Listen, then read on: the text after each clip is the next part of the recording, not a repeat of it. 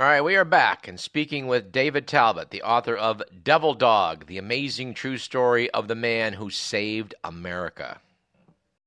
I don't want to spend a lot of time on this particular aspect, but there was a little, I guess, almost comedic aside in the book, David. You talked about how in the 20s, Butler got involved in the enforcement of Prohibition. His hometown put him in charge, and as Butler usually did, he didn't do things the way that the powerful interests would have preferred. No, he always had a way of stepping on the toes of the rich and powerful. Yes, in desperation, the city of Philadelphia turns to Butler and says, we're being overrun by gangland violence. It's the Prohibition era. The Al Capone types have taken over cities. And so Smedley says, yes, he will. He'll take a leave of absence from the Marines, and he becomes the top police official in Philadelphia in the 1920s. And he begins to go after sort of the corner speakeasies and the street bootleggers. But then he realizes, this isn't the real problem in this town. The real problem are the big guys, once again. These are the people who are connected to the Republican Party and connected to the downtown banks where all this illegal money is being laundered. And, he realizes that the establishment itself, the political and financial establishment in Philadelphia, have a major stake in the black market and booze. And so he begins going after the big guys, and he starts raiding their private parties where they have booze illegally. He sends his soldiers, because they were kind of like his soldiers. He sends his cops, rushing into the Ritz-Carlton Hotel and arrest these guys in their tuxedos and the women in their mink stoles. So he began to, his days were numbered at that point. The big guys didn't want this kind of aggressive policing. And Smedley Butler saw actually Prohibition and the crackdown on illegal booze as a class war, he called it, because the little guys, on their way home from work, the factory, stopping to get illegal beer, were being rounded up, while the big guys, once again, went scot-free.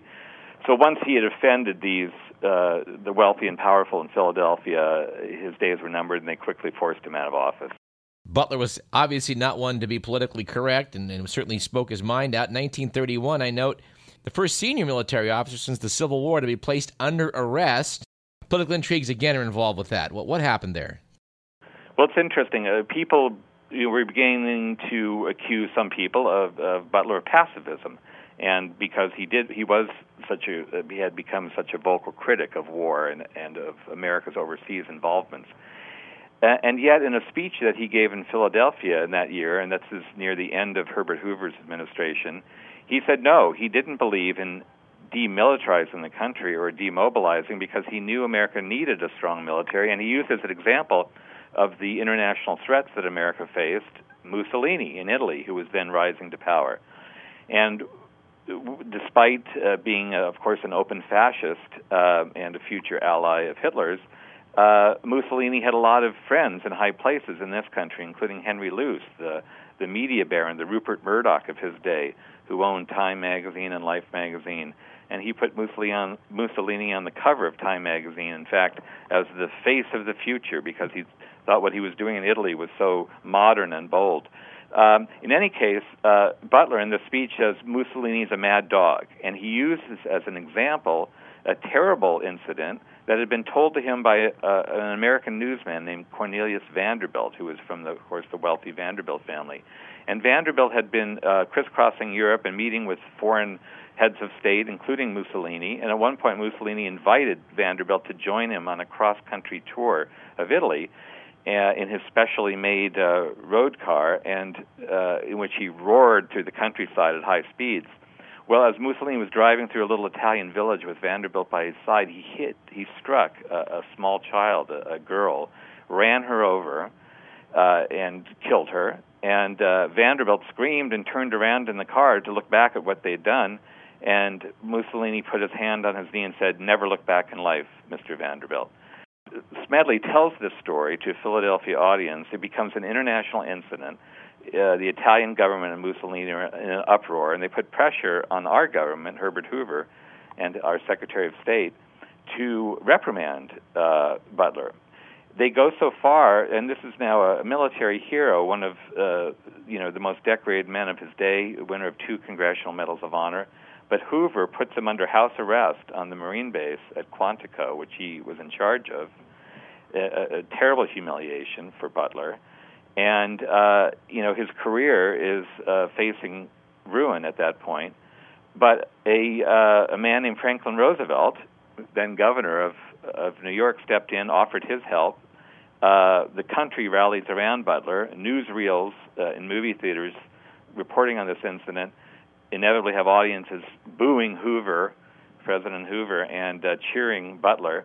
Finally, Hoover had to back down, and Butler resumed his career as a Marine. But this was another turning point for Butler, and he, realizes at that point, and because of the way that Hoover has been treating veterans, which we can talk about, the Bonus Army March, that he's going to now go against his family, record of many years and leave the Republican Party and become a Democrat and campaign for Franklin Roosevelt. Yeah, let's talk about that. In 1932, there was an election year. I mean, it was between Governor Roosevelt and President Hoover. In that year, a bonus army of World War I vets seeking compensation for wages they lost in the war descended on Washington and got dealt with very harshly by Hoover, and troops led by Douglas MacArthur rousted them, which outraged Butler and I guess really put him firmly in the Roosevelt camp. That's right. Well, Butler had actually spoken to the veterans who were camped out in Washington demanding their bonus, and he rallied them and told them to remain peaceful, but that the country was behind them, and he said they have every right, as much right as U.S. Steel and Standard Oil, to lobby the government. And but then, as you say, President Hoover decided to unleash the full might of the Army on these defenseless soldiers or veterans and their families. There were women and children in these camps as well. And MacArthur, strutting in his full uniform and jodhpurs, led tanks and cavalry and soldiers with bayonets into these camps, where they set fire to them and drove the veterans and their families out. FDR, the next day, looking at the newspaper headlines, said, General MacArthur's just cost Hoover the election. Butler was not alone in defecting at that point, and he did campaign aggressively for Franklin Roosevelt and helped rally the veterans' vote for Roosevelt. Well, David, we've spent a lot of time on Butler's history, which is the most interesting one, and I think that all of this sets up your final chapter in the book, which tells the really, I think, earth-shaking part about, well, it's titled The Plot Against America. To talk about what unfolded starting in July of 1933 as Butler got approached with some people making overtures that he found suspicious. Well, it's a remarkable chapter in American history, and to me, it's just completely perplexing, again, why these kind of particularly dark and fascinating chapters get suppressed. It's in no standard history books. At the best, it amounts to a footnote in biographies of Franklin Roosevelt. But there was indeed a very aggressive secret plot against the Roosevelt administration very early on in his presidency, starting in 1933 after he was inaugurated. There were powerful forces on Wall Street centered around the Morgan interest, J.P. Morgan, which was the most powerful banking institution on Wall Street in those days. And these are people, very powerful bankers, industrialists, who decided that Roosevelt was going too far to the left, that he was raiding the federal treasury to put people back to work and to help people who were poor and in desperate need. And they felt that he was imperiling the value of the dollar by doing this and their own fortunes. And so a number of these people, in and around the Liberty League, by the way, which was a very powerful corporate lobbying group at its day that, the Tea Party pales in comparison, or the Chamber of Commerce today. And they actually began to conspire to overthrow Roosevelt. They claimed they wanted to do it peacefully, but they were inspired by some of the fascist putsches and uprisings in Europe. And they had in mind arming veterans and marching them on Washington in a show of force that would compel FDR to give up his office. They considered MacArthur for the role of leading this fascist army. But they decided that because of his role in the bonus army, the rank and file wouldn't follow him, which was probably correct. They knew how popular, though, Butler was with the rank and file soldiers, and so they turned to him, even though they knew he was a little less predictable, and they began to talk to him about leading an army of armed 500,000 veterans into Washington to force President Roosevelt to step down. Butler leads them on. He hears them out. He meets with their representatives of this plot several times. And finally, instead of going along with the plot, and by the way, he's promised great riches and power in the process, but Smedley Butler shows his true heroism, and this, I think, is the most heroic act of a very heroic life. And instead of going along with this plot and to end American democracy, he exposes the plot in very dramatic closed testimony before Congress and helps expose the plotters and ends the plot. FDR deals with them in his usual very discreet way. Douglas MacArthur, for instance, is not reappointed as Army Chief of Staff, the most powerful military position in the country, but he's in fact sent overseas like the disloyal Roman general in the old days. And he never comes back to the United States. He's in Asia the rest of Franklin Roosevelt's life. And so Roosevelt dealt with it in his own discreet way, and that's partly why it didn't become public and a famous incident. But Butler's heroism is unsung, but people should know about it because, American democracy, like all democracies, are fragile things, and our own democracy has suffered many blows in its day. And this was probably one of the greatest threats because, of course, there was a strong fascist movement, not just in Europe at the time, but within the United States as well, that had strong corporate supporters. And Franklin Roosevelt's presidency might have ended virtually as it was just beginning if it hadn't been for Butler. David, I have to note at this point, a lot of people listening are going to be going, I never heard of this plot, and they're going to go to Wikipedia and other sources on the web. And I would note that when you do that, it's sort of very wishy-washy about the seriousness of this plot. What do you say to those who would scoff at the seriousness of the conspiracy we're talking about? Well, just like there are professional conspiracy theorists who tend to see conspiracy behind every bush, there's professional conspiracy deniers, too, who, for either political reasons or whatever their own motives are, who deny, everything, every dark allegation about power. And, power does function sometimes in secret and in darkness, and not for the good of the people as a whole. That's just a fact of life. Europeans understand this. Americans tend to be more naive, I think, about their own government. So I would say look at the facts, and I marshal those facts in the book. But if they really want to go to the source of it, there is a transcript of the congressional hearings that it can be found. They're in the government archives, but they also have been reproduced online. I quote from them in the book. These hearings were held by John McCormack, who later became Speaker of the House, a very illustrious figure in American politics. And in fact, John McCormack from Massachusetts, who was in charge of these hearings, late in his life, after he was retired from a very illustrious career as a congressman, gave an interview to a Boston newspaper and said, "There's an unsung Marine hero we should all know about, and that's Smedley Darlington Butler. And because of him, we have democracy in this country today." So don't take my word for it. Look at the congressional testimony. Look at what John McCormack said, and other brave reporters of the day. Because while the mainstream press tended to poo-poo the plot, like Time magazine, for obvious reasons, again, Henry Luce, there were some enterprising reporters on the left, and also for Jewish newspapers and publications who took the threat of fascism very seriously for obvious reasons. Well, we would note that Congress, as you say, did investigate the plot, but Butler himself kind of was demanding to call the higher-ups, call the guys that these intermediaries that came to speak with me were representing, and I guess Congress did step away from that.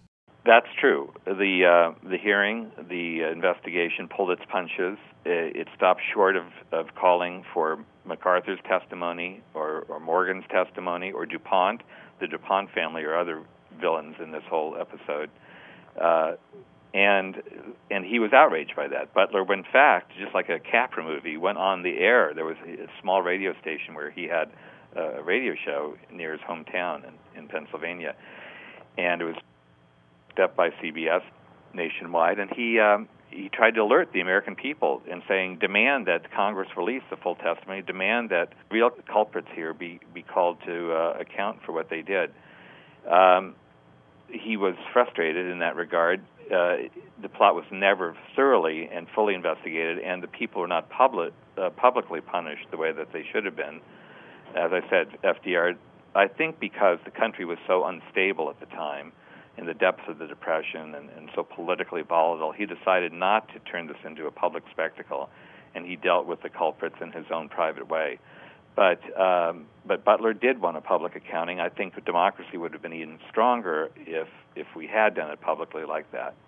Well, David, final question. I've got your book here in front of me, and right next to it I do have War is a Racket by General Smedley Butler. It's quite a hard-hitting essay. It's not a long piece, but quite hard-hitting in what there is. Do you think he would have written this book in 1935 if there hadn't been this plot? That perhaps was part of the motivation, realizing the powerful corporate interests that threatened democracy at times. But I think he was so emotional about this issue, and about what young men who are asked to fight and die for our country are put through, that I think he would have done it anyway. That was from his heart. That was a cry from his heart, that book, War is a Racket. And by the way, I have to say, we need another Smedley Butler today, because war is still a racket in this country. And there's a few brave military officers who have spoken out about the ways that our military has been stretched so thin and the kind of sacrifices that military families have had to make for wars that are inexplicable often, and certainly they're no less inexplicable today than they were in Smedley Butler's day. Why are we fighting? That's what Butler asked, and that's what every American has to ask. Why are we fighting? Who profits from it? And who sacrifices? And what kind of a country do we want to live in that's permanently at war like this? These are questions that Butler asked, and the Americans don't ask enough, I think, anymore.